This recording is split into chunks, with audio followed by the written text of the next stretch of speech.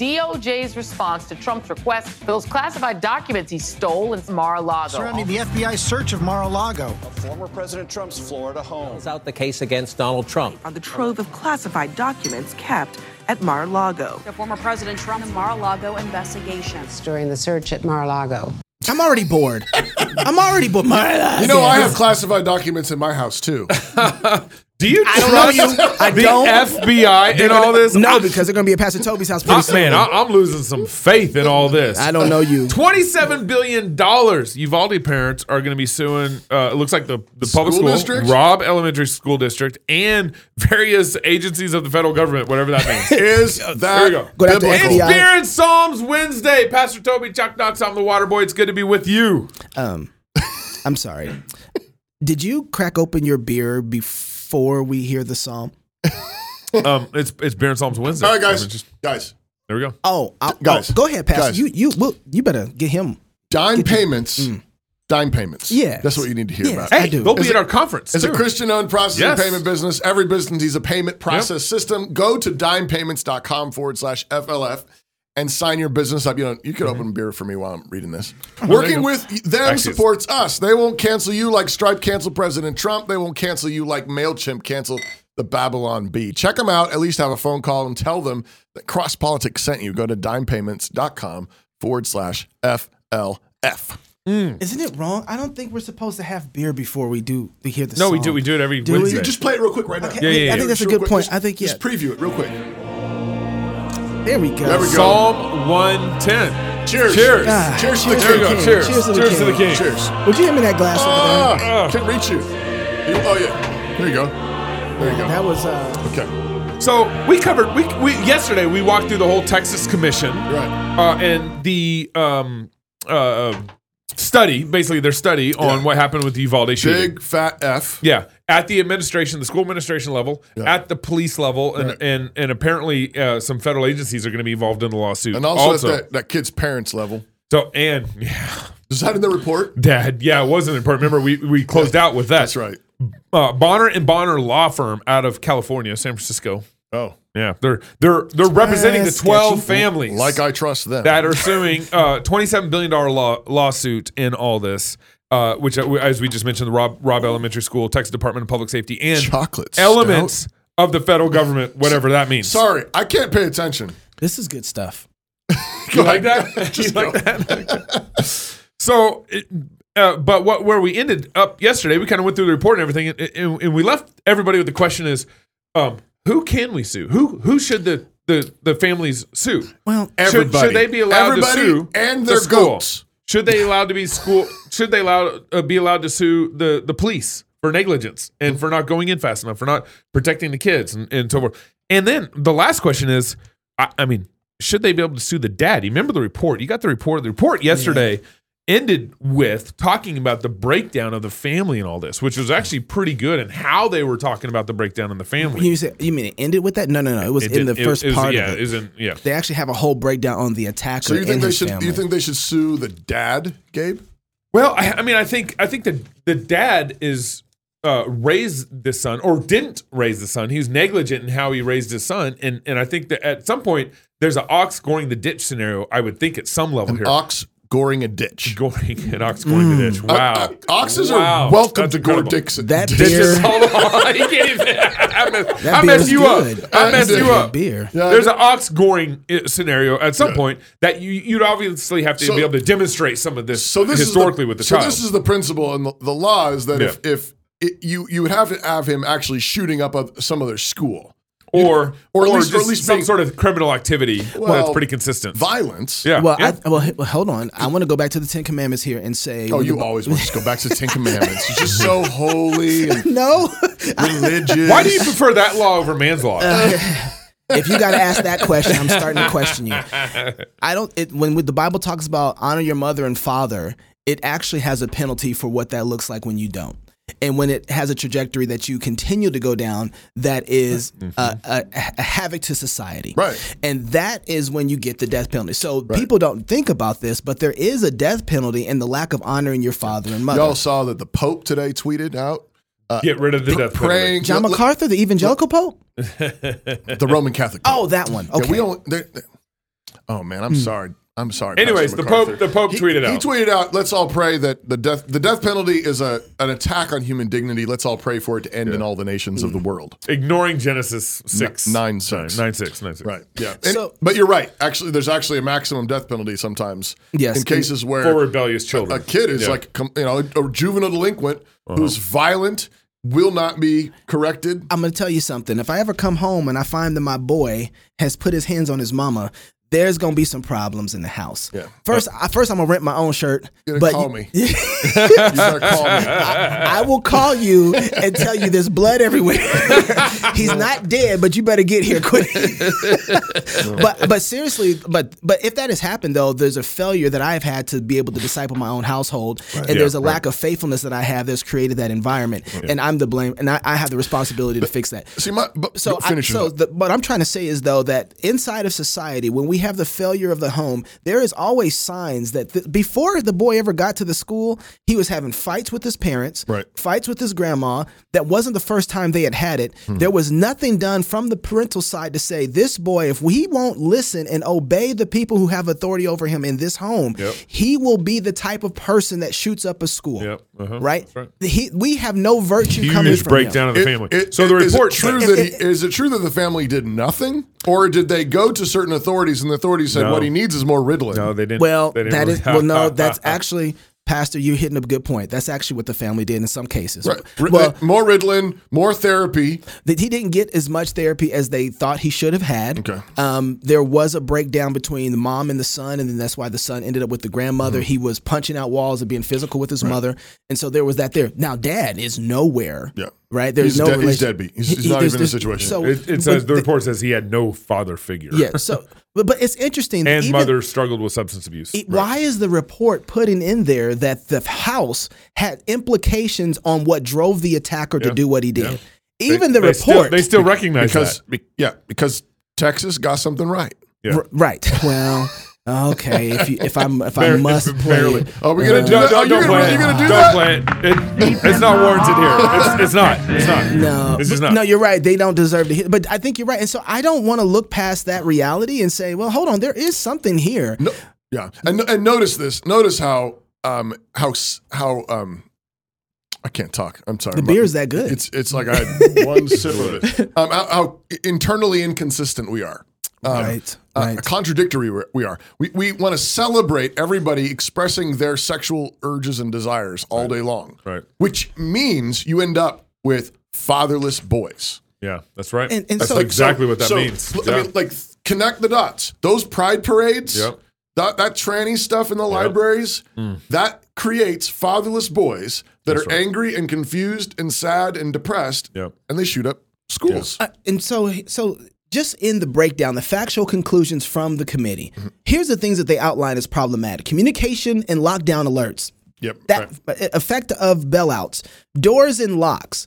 You know, they go through and they say, what's the other things they have here? Robb Elementary had a culture of non-compliance with safety policies. Right. So they're going to go through and break down. If it's right to go through and break down all the failures of the school, interior classroom doors had problems, exterior doors had problems. The police. Yeah, we talked about that yesterday. I know. But my point is this. Look, even in the last, I'm bringing this up again just as a review. In the last part of the document, they say that the police Chief Arredondo did not actually exercise tactical incident command over the BORTAC team. Yeah. So if you're going to bring that up to say that there was massive failures in how they protected the school, you have to bring to the table. What's the penalty? Is there a penalty? There is no, in here, it's not like, well, and the family refused to raise a citizen for society that would be helpful and beneficial and love their neighbors, right? That has to be part of the criticism. Failure of what happened here. Right. But part of what we also got to distinguish is the difference between moral culpability and criminal culpability. Yeah. So that's why I'm absolutely convinced of the father's and the family's moral culpability. Yeah.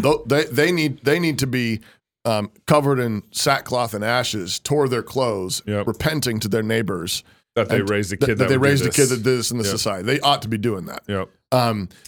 It's morally culpable. Yeah. But I'm not sure it's criminally culpable. I think the direct cause. So back to the ox goring situation.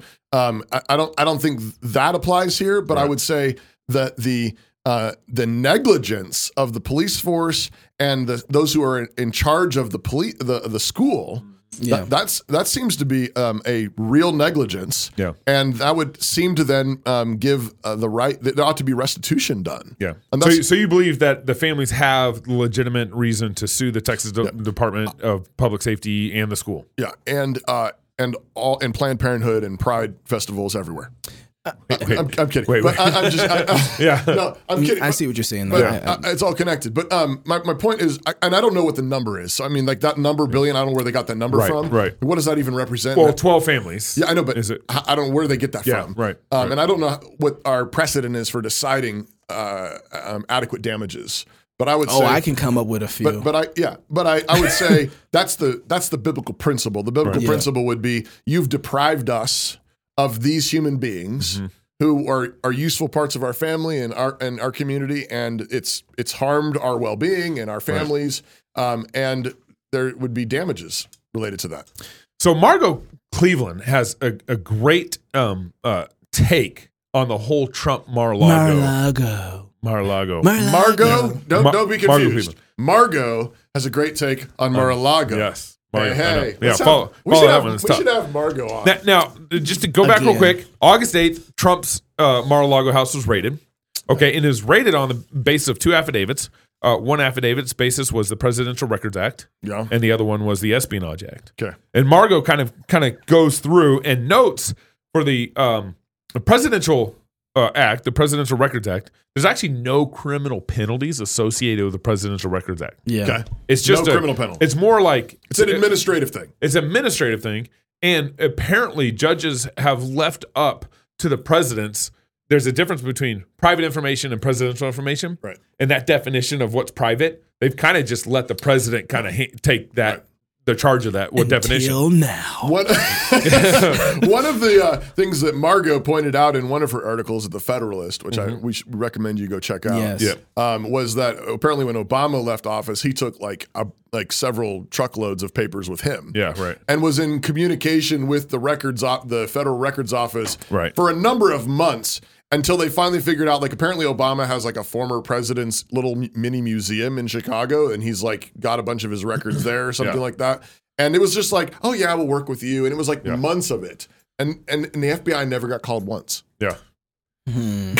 And so that's obviously so they were working with the Presidential Records Act and the Historical Archives Society or organization that's in charge of all this. National Archives Records Administration. Yeah, they were working with Trump, and then they finally it appears to me that something went south between the National Archive and Trump, and then they got what Margot pointed out. Margot pointed out that the guy that's the head of the National Archives, who just recently retired, apparently is on record saying that January 6th was the worst day of his life. Yeah. So there's at least a prima facie argument that he already had a chip on his shoulder, and he's like, and if Trump was being at all challenging working with him at all, it wouldn't take much to push him over. Mm-hmm. So, but what's more interesting is that the FBI used the Espionage Act to go after Trump as the basis of one of the affidavits, and the Espionage Act. This is crazy. This is I just cannot trust the FBI. I'm having such a hard time trusting the FBI from the last number of years. I've doubted the FBI since Woodrow Wilson. And you weren't even alive then. I wasn't even alive then. And you were doubting it then. I was like 1915. Come on. But here's what's crazy. So they had, and this is, Margot's kind of piecing this together with the unredacted areas of the affidavit that you could read. By the way, all the classified papers I have are heavily redacted. Yeah, that's right. All right. So just like that, exactly. Those are mine. To use the Espionage Act, they had to say that some of the documentation that Trump had fell under the National Defense Information. The categorized as NDI. National Defense Information. It has to fall under that in order to fall under the Espionage Act. For them to say that Trump potentially had NDI information, right? An FBI agent signed the search warrant of the affidavit, attested to the basis of his training and experience. From his training experience, he knows that documents classified at these levels typically contain NDI information. Typically. That's That's how they used the Espionage Act as the basis for the second affidavit. Who's this judge? And the judge was a former Epstein friend. Windmill friend or of something like Epstein. that? Yeah. And This is like, and if you remember the whole Russiagate thing, that they used FISA courts. Oh, yeah. Yeah. Right? And they used like... For the dossier. For dossier files. And They used leaked information to a newspaper that then they used with the court in order Yahoo to get, News. You remember that? In order to they get, leaked information to Yahoo News, and then they used that information they got from Yahoo News and said, hey, Judge, sign this. Look. Sign this. And that's what they've done here with the Espionage Act and the FBI. Yeah. Is they used one of their own people to testify based on his experience that information, it probably includes NDI information that Trump has. We had FBI at the Grace Agenda block party. Yeah, we did. Right. They were probably looking for my classified papers. I've had... Who are you and why are you here again?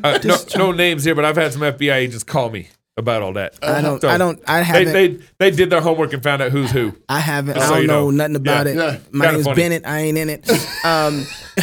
Here's some things though so as I'm going through this thing with Margot Cleveland, let me just give you guys a title of the article because this is fantastic. It's some of the best writing that I've seen on it. Its title is Redacted Mar-a-Lago Affidavit Confirms Biden's DOJ Fished for a Crime to Pin on Trump. Yep. And I remember we had Margot on the show. She wasn't a huge Trump fan. I don't think she's a huge Trump fan. I think she's just a person who she's a good lawyer. I think she's and a journalist. And a journalist at the same actually time. trying to give us good information. Yeah. But here's something that I was thinking about. This isn't just an average Joe walking down the street. We're talking about a president of the United States. Right. And so for somebody to go and create an affidavit to be able to get inside the president's private dwellings to get information means that they better have their I's dotted and T's crossed. Yeah, but they actually had their T's dotted and their I's crossed this time. It was one of the other things that Margot points out in one of the articles I read is because he's a former president, his residence is heavily guarded.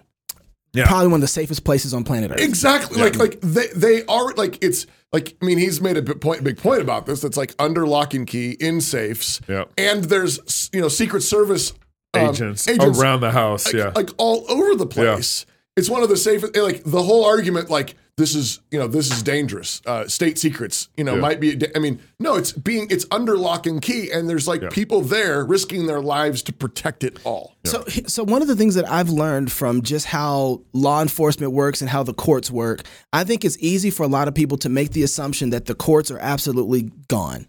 And that the law enforcement is absolutely depraved and it's all messed up. I even want to feel that way in a lot of ways. But I think what we have to look at is what we have are individuals who don't have virtue, and those individuals falsify documents to judges that believe the falsification, and then creates a domino effect down the road that makes us look at all of our institutions and say they're polluted.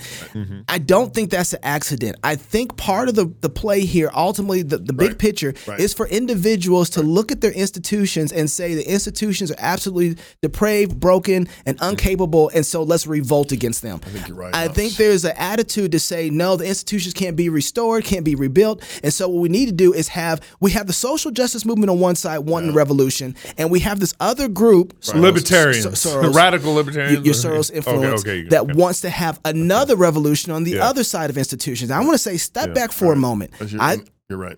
I think, to pull a word from Trump, there are good people on both sides. I'm not talking about. But what are you talking, Charleston?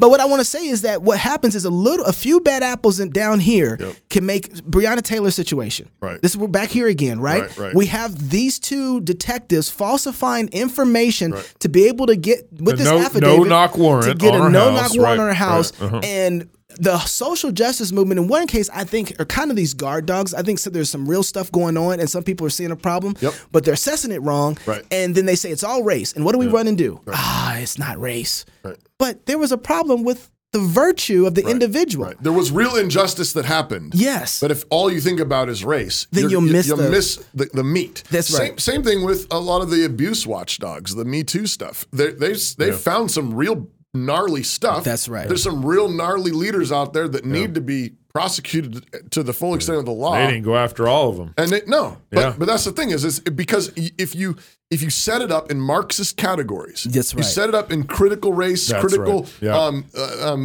Yeah. theory Yeah. categories where it's all about power and weakness, Right. then you're not gonna see the world rightly. What That's you right. need is biblical categories of justice and recognize that there really are bad guys that need to Right. be got. Right. And I think that what we see here happening is we see some of this. We see, and I want to put this back again at the home. If we are not raising people of virtue in our own homes, when we send them out, what do you think we're going to get? Right. We're going to get people who don't know what virtue looks like. You're going to get Uvalde. And corrupt FBI and a agents. bunch of guys who some aren't corrupt that are just following the guys who are poisoning the system. Well, when you defend Planned Parenthood and you put cops around Planned Parenthood for 50 years, you get this. Right. When you defend the hospitals that are mutilating young women and boys, you're going to get this. Right. Or, I mean, even the defense of these public schools, I want them to be safe, of course. Yeah. But these public schools, they are absolute factories of this kind of atheistic worldview. Yes. Like conservatives need to stop sending their kids to public schools. That's right. Just because they don't have drag queens yet, just because they're not doing perverse sex education classes yet. Mm-hmm. Here's the bottom line. If they're trying to teach your kid all day long that they can do history, science, math, literature, and not thank God for them all day long, you're raising atheists. That's right. And those atheists will one day say, you know what? What is virtue? Yeah. Might makes right. Yeah. You know, the strongest survive. Speaking of atheists, Boniface Woodworking exists for those who enjoy shopping with integrity, who want to buy handmade wooden furniture, gifts, and heirloom items that will last for generations. Oh, me. For generations, all right? Atheists don't understand it. From dining tables, the atheists want your kids for generations. From dining tables and church pulpits, cigar humidors, and everything in between, quality pieces that you can give your children's children.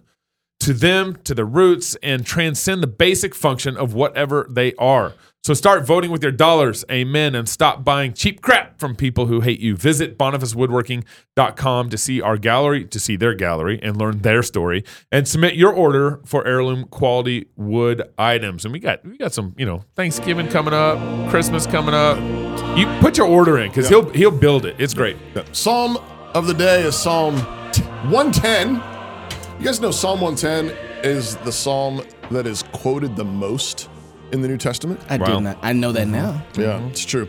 It's short and sweet and punchy. Paul quotes it multiple times. We're going to sing it at the Fight Laugh Feast conference. Yes, we are. This is on our psalm list. Aaron Snell is going to be there. Going to be there in Knoxville with us. The Lord said to my Lord, sit thou at my right hand until I make thy enemies thy footstool. The Lord shall send the rod of thy strength out of Zion. Rule thou in the midst of thine enemies. Thy people shall be willing in the day of thy power, and the beauty of holiness. From the womb of the morning, thou hast the dew of thy youth. The Lord hath sworn and will not repent. Thou art a priest forever after the order of Melchizedek. The Lord at thy right hand shall strike through kings in the day of his wrath. He shall judge among the heathen. He shall fill the places with dead bodies. He shall wound the heads of many countries. He shall drink of the brook in the way, and he shall lift up the head. Jesus famously references this psalm when asking the Pharisees what they made of the Messiah, and specifically, whose son is he? The Pharisees knew their catechism and said, it's the son of David. And then Jesus agreed and asks, but about this psalm, why does David call him my Lord then? In terms of honor, even a crowned king would defer to his father or his grandfather as his Lord and call him Lord, not the other way around. Why is David calling his descendant Lord? The Pharisees dared not answer Jesus. The clear indication is that the Messiah will be the son of David, but greater than David. That's right. And in Mark's gospel, it says that when the common people heard him say that, they were glad. Likewise, Peter quotes this psalm in his Pentecost sermon, arguing that Jesus proved to be the greater son of David when he rose from the dead, since David didn't rise from the dead. It's a pretty good argument, actually. Paul alludes to this psalm when he says that Jesus is risen from the dead and must put down all rule and authority and power and reign until he's put all his enemies under his feet, 1 Corinthians 15. Hebrews contrasts Jesus with angels, quoting this psalm, sit at my right hand till I make your enemies thy footstool. Has he ever said that to an angel Not before? to the angels. In fact, Psalm 110 is the most quoted psalm in the New Testament, and verse 1 is quoted the most. But verse 4 is also quoted several times in the book of Hebrews, referring to the priesthood of Jesus according to the order of Melchizedek. The psalm also alludes back to Genesis 3, where God promises a great war between the seed of the woman and the seed of the serpent. Ultimately, the seed of the woman will crush the head of the seed of the serpent. So here, the Messiah is said to wound the heads of many countries. The rod of the Messiah's rule reminds us of Psalm 2, where the kings of the earth are warned to kiss the Son, lest he smash them to pieces like potter's vessels. But the central way Jesus strikes down the devil and all his offspring and smashes their heads is through the cross and the word of that cross that goes out of his mouth. John says that he appeared to take away our sins. Just a few verses later, he says he appeared to destroy the works of the devil. And both those go together. When Jesus was lifted up, he was lifted up just like the serpent in the wilderness. So the serpent was crushed on the cross in the death of Jesus. And this is because the power of the serpent is accusation. But all the accusations that could ever be brought against us were nailed to the cross, it says in Colossians 2.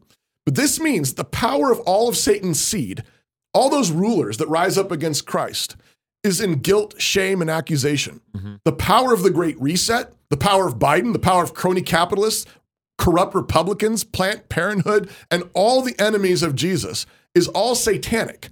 And that means that it only has the power of accusation. And this is why the cross crushes all their heads.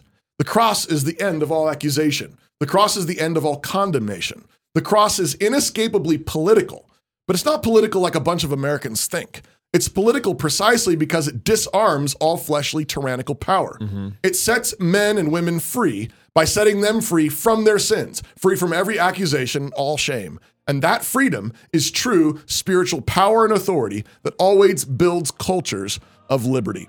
There's your Psalm of the day. Psalm 110. Wow, we're going to sing this at the conference, huh? I can't wait for that.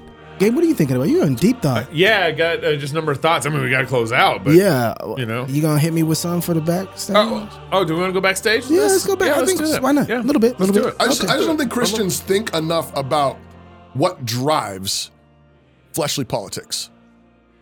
Fleshly politics, the politics of this world, the Bible teaches, is driven by accusation, guilt, and shame. That's right. Yeah, that's the power. That's the currency that drives it all. And I don't think people understand when you preach the cross. Yep.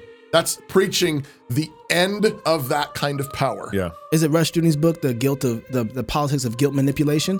Politics of guilt and pity. The guilt and pity, that's what it is. Okay, we'll talk a little bit about that backstage. If you're single, get married. If you're married, have you some kids. And if you have kids, go baptize them. Until tomorrow, love God with all your heart, soul, mind, and strength. Love your neighbor as yourself. Go fight, laugh, and feast. This is Cross Politic. This last part. Hear that organ? So good. That's got some testosterone in it right there.